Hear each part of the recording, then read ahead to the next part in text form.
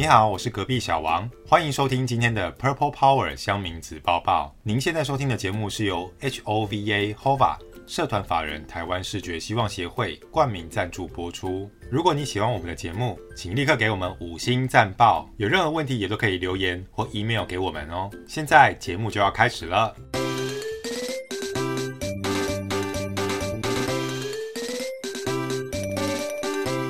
是跟乡民进来看热闹的，只是往前站你一点，我退后就是了。loser 神七七 ORZ 3杯啦3猫咪8+9 94黄茶水表，这我一定急。87分，不能再高了。醒醒吧，你根本没有妹妹。 Oh no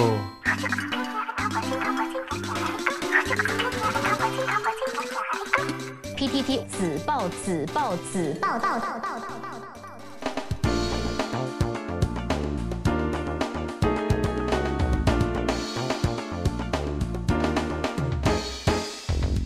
Alright, welcome back to Purple Power 乡民子报报，我是 Dr. 默默景哥，我是隔壁小王。听众朋友，你们觉得有在地震吗？最近地震真的频传哦，继这土耳其跟叙利亚的强震之后，台湾接连也发生了很多浅层的地震，不只是北部、东部、南部全部毛起来晃。像是在北部阳明山极浅层的地震哦，让很多人都觉得脚下活生生的蹦跳了一下。不知道小王当天有感受到这个强震吗？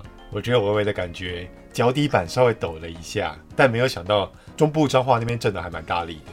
对，而且接连着在 Weekend 南投也发生了5.3级的地震哦，令很多人想到1999年，也就是民国88年所发生的921大地震，大家心里都有一点怕怕的呢。无论如何，今年是兔年，所以可能有点像兔子一样跳得上上下下了，还是请大家务必要小心跟谨慎。而另外一件在网络跟媒体的大地震，那就是 Meta 要跟你拿钱了。大家都有取得蓝勾勾了吗？没错，每个人现在都可以由官方认证取得蓝勾勾哦，只要你掏出你的新台币或者美金也可以啦，只要口袋够深就可以被 Meta 认证为是知名的公众人物。而且好像是从2月20号正式上路咯，你现在不用是国家的元首，不用是大明星或者是网红网美 YouTuber， 你只要拿出你的身份证件还有掏出新台币，他们就买单了。如果是网页版的订阅，月费是11.99美元，但如果是透过 Apple 的 iOS 系统还有 Android 的应用程式订阅模式，就是每个月14.99美元哦，所以智慧型装置还比较贵一点呢。用户呢，只要出示具政府机关核发的身份证件，通过验证还有付费之后，就可以获得蓝勾勾。最近的治安议题哦也非常的严重，大家真的敢拿出你的身份证就这样送给 Meta 吗？也就是所谓脸书跟 IG 哦，然后呢，他们就会帮你开启蓝勾勾的服务。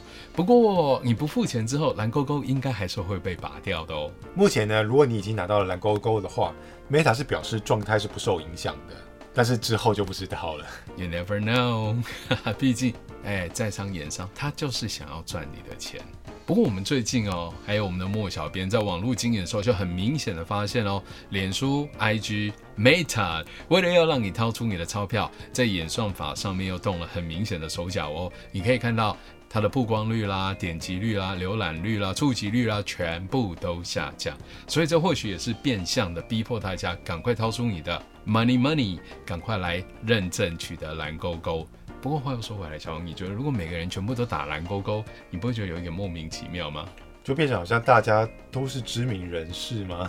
如果每个人都是经过官方认证的知名人士，获得蓝勾勾的尊荣感到底在哪里？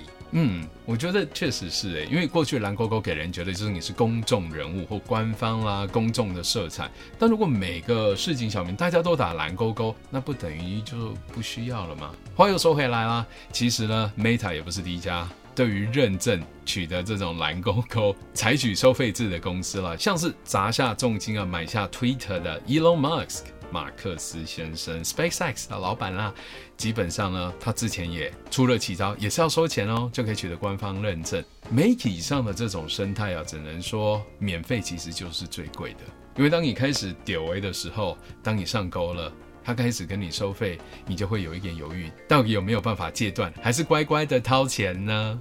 而接下来这个服务其实更是让大家感到头疼，因为很多人都说它不仅是谋财，还害命。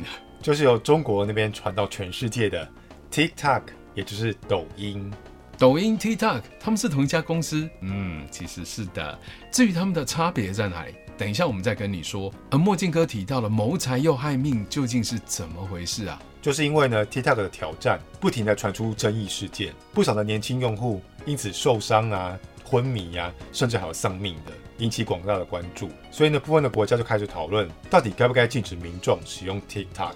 每个国家碍于民情可能有不同的一些看法，但至少在台湾官方是很清楚的告诉大家。我们之前在节目也有讲到啦，数位发展部之前也有提醒大家在公部门的单位还有这些设备里面是不可以下载抖音的，所以在台湾是很明确。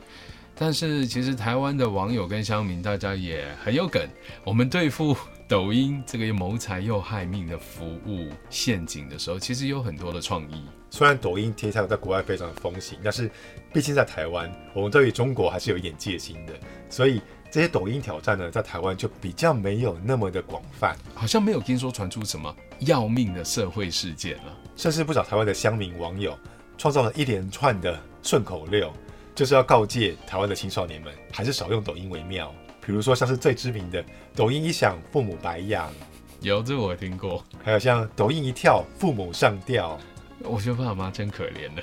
抖音一看智商瘫痪啊，好像有这么回事。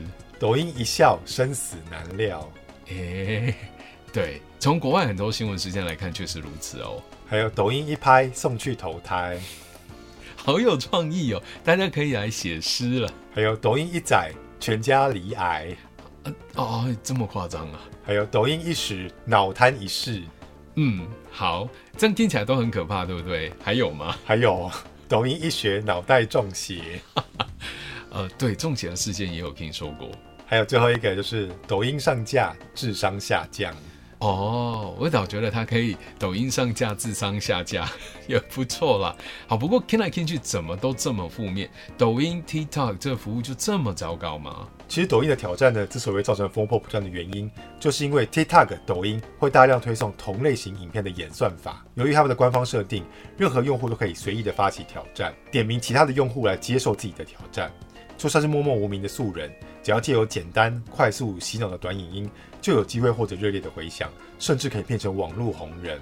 因此呢，引发渴望关注的青少年群起模仿。又是可怕的演算法TikTok 它的演算法这样一调之后，很多无名小卒瞬间就吸引了暴增的流量。这也难怪很多渴望被关注的青少年，其实我觉得不止青少年了，很多想要红的人，网红、网美之类的，大家都会趋之若鹜。也难怪现在的小孩子啊，提到他们的未来想要当什么，每个都说想要当实况主、直播主、抖音主，成为一个网红。究竟是我们社会的形态跟过去大不相同，大家都不太喜欢在真实的世界里面争取荣耀，还是新媒体网络的生态实在太诱惑了，已经可以直接间接取代我们的真实生活呢？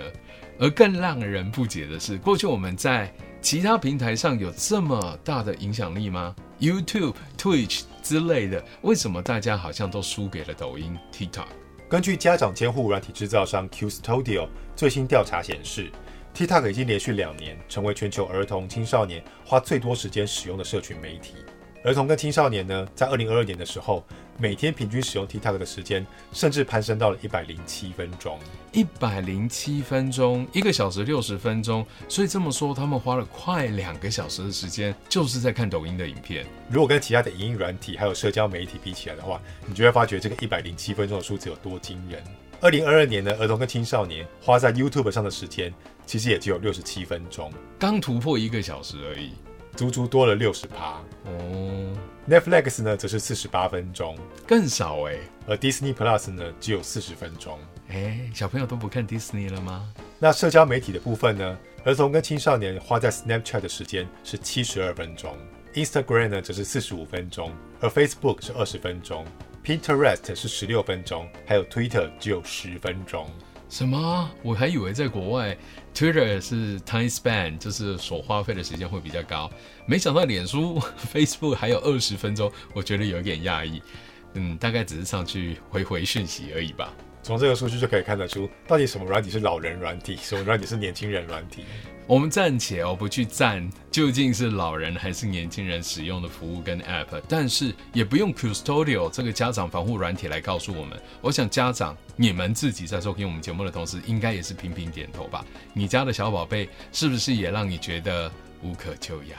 像《华尔街日报》呢，其实也指出说，很多父母都表示，他们的孩子现在已经没有办法坐下来看完一部时长40分钟以上的电影了，因为对他们来说，电影的节奏实在太慢，会让孩子觉得非常的煎熬。这是可以理解的啦，因为 TikTok 抖音它就是短影音嘛，它其实上面很少有非常非常长，别说40几分钟了，根本没看过超过10分钟以上的影片啊。另外呢，也有父母注意到说，他们的孩子很难专注的完成家庭作业，更别提要看书了。真的蛮惨的，因为毕竟你要专心写作业，也是要半个小时起跳的吧。如果他们真的很习惯像短影音这样的内容跟资讯的吸收，也难怪坐不住。像专家呢就表示说，这些永远滑不完的短影音、短影片会促使大脑大量的分泌多巴胺，而造成的结果就是年轻的用户很难将注意力再切换回慢节奏的活动当中。我觉得这真的是一个问题耶，因为我们过去常在推的这些长篇小说啦，转换成了视觉的影像啦、纪录片啦，或者是精彩的这一些影视作品，可能未来都不会受到青睐了，因为小朋友他们要的就是快、很准，笑点在哪里，直接蹦爆炸就丢给他们。这种传媒的轰炸也形成了一种新形态的网络成瘾，还有重度使用。像医疗保健专家呢就警告说，其实 TikTok 的设计已经助长了孩子们的成瘾行为，他们花太多的时间在应用程式上面，会影响他们的注意力，引发他们的焦虑、抑郁，甚至影响他们的认知能力。而这种现象呢，已经被医学称之为叫做 TikTok 大脑。TikTok 大脑听起来好像很聪明 ，No, it's not smart at all。其实还会造出很多的负面情绪，注意力无法集中，甚至是 anxiety。焦虑等等的状况。小王，我们刚才这样一直名词切换来切换去，一下讲抖音，一下讲 TikTok， 说穿了，他们到底是不是同一个东西，还是他们其实不太一样？老实说，他们源头是同一个东西，但是其实他们是分属两个不同的软体。TikTok 跟抖音呢，都是由中国的公司叫做字节跳动所开发的。ByteDance 公司如其名哦，你看它这其实是蛮有创意的啦，但是殊不知它也带来了这么大的影响力，甚至是伤害。而他们标榜呢，每个人都可以跟着音乐的节奏拍出属于自己的创意影片。而抖音跟 TikTok 呢，其实两款 APP 的像素度非常的高，最大的差别就在于抖音只限于中国境内用户下载，而 TikTok 呢，则是针对中国以外的国家发行。这么说起来也对啦，我觉得最大宗的用户呢，在使用抖音的话，当然是中国咯。台湾其实有不少的民众还是会使用的。听众朋友，你们有在用吗？虽然咱们的数位部是说不要用卡后啦。至于 TikTok 的部分，其实我在北美很多朋友大家都超爱用，甚至泰国也是，印尼也是，你想象不到它有多少的用户，但是他们上面的内容其实是井然不同的。也因此呢 ，TikTok 有国际版抖音或是海外版抖音这样的昵称。但要注意哦，这两者的资讯跟用户是没有同步的。你不可能有了抖音的账号，你想说来登录 TikTok， 或是有了 TikTok 的用户好友，把它加回来抖音这边，两方是完全不一样的应用程式。这样我们的听众朋友你听懂了吗？你下载了 TikTok 之后是看不到抖音上的东西，你使用了抖音，但是你还是看不到 TikTok 上面的东西。但其实现在有很多人很厉害了，他们会把很热门的影片也都变成简中版放到了抖音上，甚至把抖音上热门的短影音英文化变成了国际版的影片，所以内容还是有一点流通性的。你有时候会在脸书或者在 YouTube 上面看到的影片，右下角还放到抖音的 logo， 还特地从抖音上把它导到 YouTube 上来，是贴心的一个服务吧。但我们也必须提醒大家，在美国其实前一阵子也一直在讨论要 ban TikTok， 因为上面其实不只是文化的侵犯洗脑之外，更有很多不实的消息、假新闻还有政治的资讯在里面做干扰。而为了博人眼球，也就是为了吸睛，很多 TikTok 还有抖音的用户就发起了很多危险的挑战。而究竟有多危险？甚至像刚才墨镜哥所提到的谋财又害命。我们广告回来之后，就要立刻跟你分享这些恐怖的案例，别走开哦。我们先来听听我们的公益赞助商 HOVA 社团法人台湾视觉希望协会，他们当然是很安全的。广告之后马上回来。以下是美国疫情的最新讯息。美美国确诊人数高达135万，川普除外。好厉害哦，可以在广播节目中侃侃而谈，而且他还拿起手机开直播，一点都不会怯场。你也可以的，一回生二回熟，只要多加练习，每个人都有机会做得到的。是这样吗？可是一般训练都是提供给社会大众，并没有听说有提供给视觉障碍者的训练方式啊。前几天我在脸书有看到社团法人台湾视觉希望协会的相关培训课程，提供给视障者参加。如果你有兴趣的话，我们上网查询一下好了。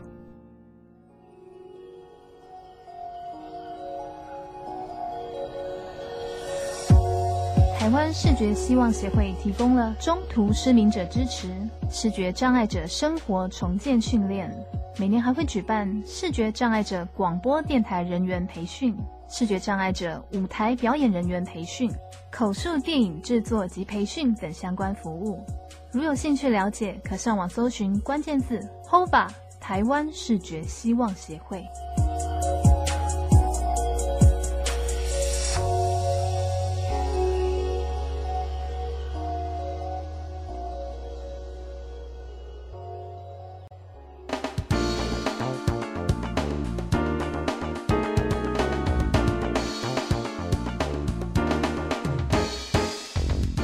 Alright, welcome back to Purple Power 乡民子报报，我是 Dr. 默默景哥，我是隔壁小王。今天我们就要来告诉你，到底这些挑战有多危险，有多疯狂，有多可能让你赔了夫人又折兵，谋了财又害命。这就是抖音上的挑战。最近呢，美国有不少的韩系汽车 Hyundai 还有 Kia 遭到偷窃，原因呢，居然跟抖音 TikTok 有关。因为呢 TikTok 用户发起了偷车挑战。这是哪门子的挑战啊？偷车这是违法的吧？这些用户呢，自称叫做 Kia Boys 或是 Hyundai Boys。OK， 好，并不会因为加上一个男孩就变得合法了。他们呢拍摄了影片，教导大家怎么样偷取这些 Kia 或是 Hyundai 的车子。为什么特别锁定这两款车子来偷嘞？之所以会挑上这两个品牌呢，是因为他们在2015年到2019年之间生产的车辆并没有配备防盗系统。So that's God， 所以他们是挑难度比较低的车来偷。OK， 所以呢，在美国很多的青少年就被这股歪风给带起来了，仿效在偷这两个牌子的车子，导致呢美国大量的 Kia 还有 Hyundai 汽车频频的失窃，数量之多呢，连保险公司都拒绝再理赔这两款车辆的失窃案件。这真的很夸张，因为他们偷车就算了，他们看了这影片，刚才不是有讲了吗 ？TikTok 它的演算法，它会开始去推给更多的人看到，那大家就有样学样啦，跟着偷，跟着拍，跟着上传，更多的人都看到，就继续偷。而美国国家公路交通管理局呢，也指出说，近期有14起的车祸都是因为偷车挑战的关系。他们偷了车被发现了之后，就展开了汽车追逐战，因而造成车祸，甚至还有8个人因此丧命。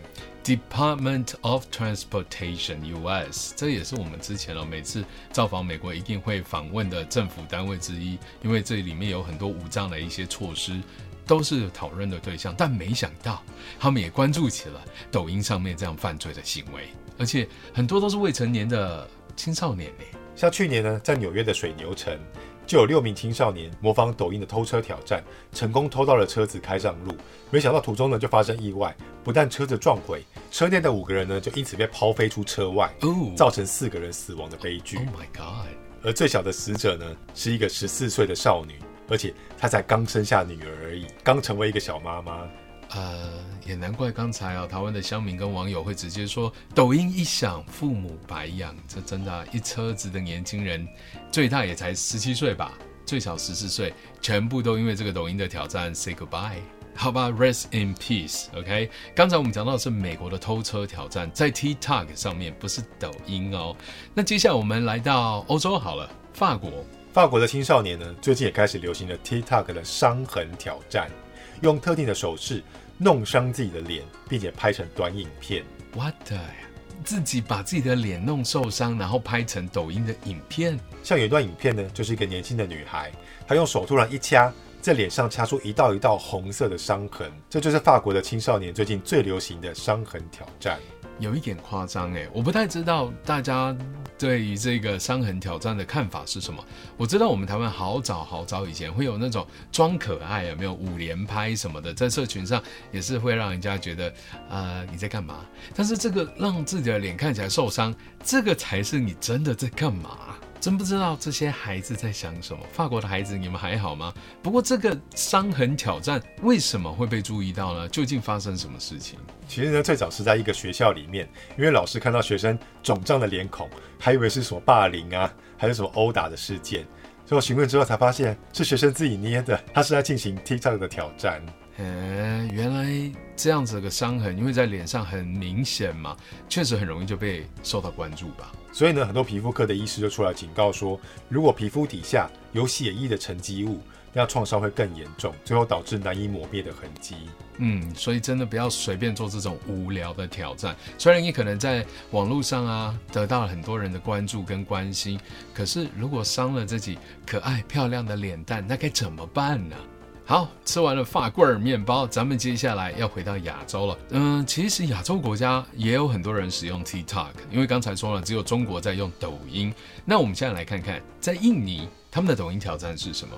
最近呢，有一种叫做龙之吐息的 TikTok 挑战，在印尼的抖音社群里面悄悄的兴起。龙之吐息吗？这听起来感觉比较中国或者日本的感觉耶。龙之吐息的挑战呢，就是挑战者透过吃浸泡过液态氮的糖果来吐出因为液态氮急速气化之后产生的蒸汽，就好像动画里面那个火龙啊喷火之后嘴巴冒烟的那个效果，所以叫做龙之吐息挑战。哇塞，这还蛮有戏剧效果跟电影特效感的。可是听众朋友，你可不要乱学哦，他们这个是还是有一定程度的危险性在的，而且这个液化氮也不是这样拿来用的吧？对，我们这边要稍微提醒哦，叫请勿模仿。如果我们这个有字幕的话，就可以上字幕，这样请勿模仿，危险。既然警语都来了，那我们当然要了解一下液化氮不是那个鸡蛋的蛋哦 ，OK， 是气体的那个氮气，它到底可以拿来做什么使用？这其实是个医疗用途，可以急速冷冻一些像是鸡眼啊，还有一些油的伤口。冷冻了之后呢，就可以把这些伤口啊油给剔出。所以千万不要拿来乱用哦，除非你是医生。而印尼的卫生部呢，也提醒说，已经有25宗学童因为接受了这个挑战，吃了液态氮的糖果而受伤的个案。而伤者呢，分别有皮肤、食道、内脏都被灼伤，更有食物中毒的症状。好可怕哦！对，因为它其实是极度低温嘛，急冻，所以如果你不慎使用的话，你的皮肤直接就会受伤的。那如果不小心又吃下去，那还得了？所以呢，液态氮呢，不仅在使用的时候是非常危险，如果你长时间吸入氮气的话，更是会导致呼吸困难。真的是老天鹅啊！我觉得目前这个听起来超危险的。印尼的龙之吐息抖音挑战真的太可怕了，真不知道这些孩子到底从哪边弄来这些液化氮的呢？对耶，你讲了我才想到，对，到底哪里来的 ？Hello， 你如果觉得印尼的挑战已经很危险了，接下来这个可能更危险。在这个细细长长的国家阿根廷，他们也有自己的 TikTok 挑战哦。日前呢，在阿根廷就发生一个死亡直播的悲剧，有一名12岁的少女透过 TikTok 直播挑战昏迷挑战，叫 Blackout Challenge， 而在房间里面窒息，不幸身亡。这太可怕了，而且还在直播啊！对，这名少女呢，在自家进行 TikTok 直播的时候，因为进行了这个挑战，就是闭气可以闭多久，反而造成昏迷，当场死亡。而且呢，这还不是她第一次进行，这已经是她的第3次挑战了。结果呢，就在所有观看直播的网友面前窒息惨死。Oh my God，OK，Blackout Challenge， 要不要这么认真？如果要做这个挑战，难道不能使一些小心眼吗？譬如说，还是继续呼吸之类的，太可怕了。据她的阿姨所说呢，这个12岁的少女是收到同学传来的相关影片连结之后，才决定要进行这项危险的挑战，质疑是受到同学的怂恿或是鼓舞。同侪之间大家也帮忙好不好？不要把这么可怕、这么无聊的挑战啊，或者是游戏一直在散播。有些人真的会很认真的投入其中。不过要是有家长陪同的话，应该比较容易防范这样危险的憾事发生吧。除此之外，也有人说这其实不是最新的挑战已经有好一段时间了。昏迷挑战其实最早可以追溯到2008年就有类似的挑战了，但一直到2021年呢，才突然在 TikTok 上大流传。而参加的方法呢，就是让拍摄者用绳子套住脖子，在挑战憋气，看在昏迷之前可以坚持多久。原来脖子还要套上绳子，难怪没有办法作假。不过还是一样，不管是真是假，都不要做这么危险的挑战跟活动哦。而根据美国疾管署的统计呢，至少有80个青少年因为进行这项致命的挑战而不幸身亡。而网络真的是无佛界哦，所以不管是 TikTok、抖音怎么样，只要连上网都看得到。也因此在青少年当中，这死亡的人数持续的攀高，就因为这些无聊的挑战活动。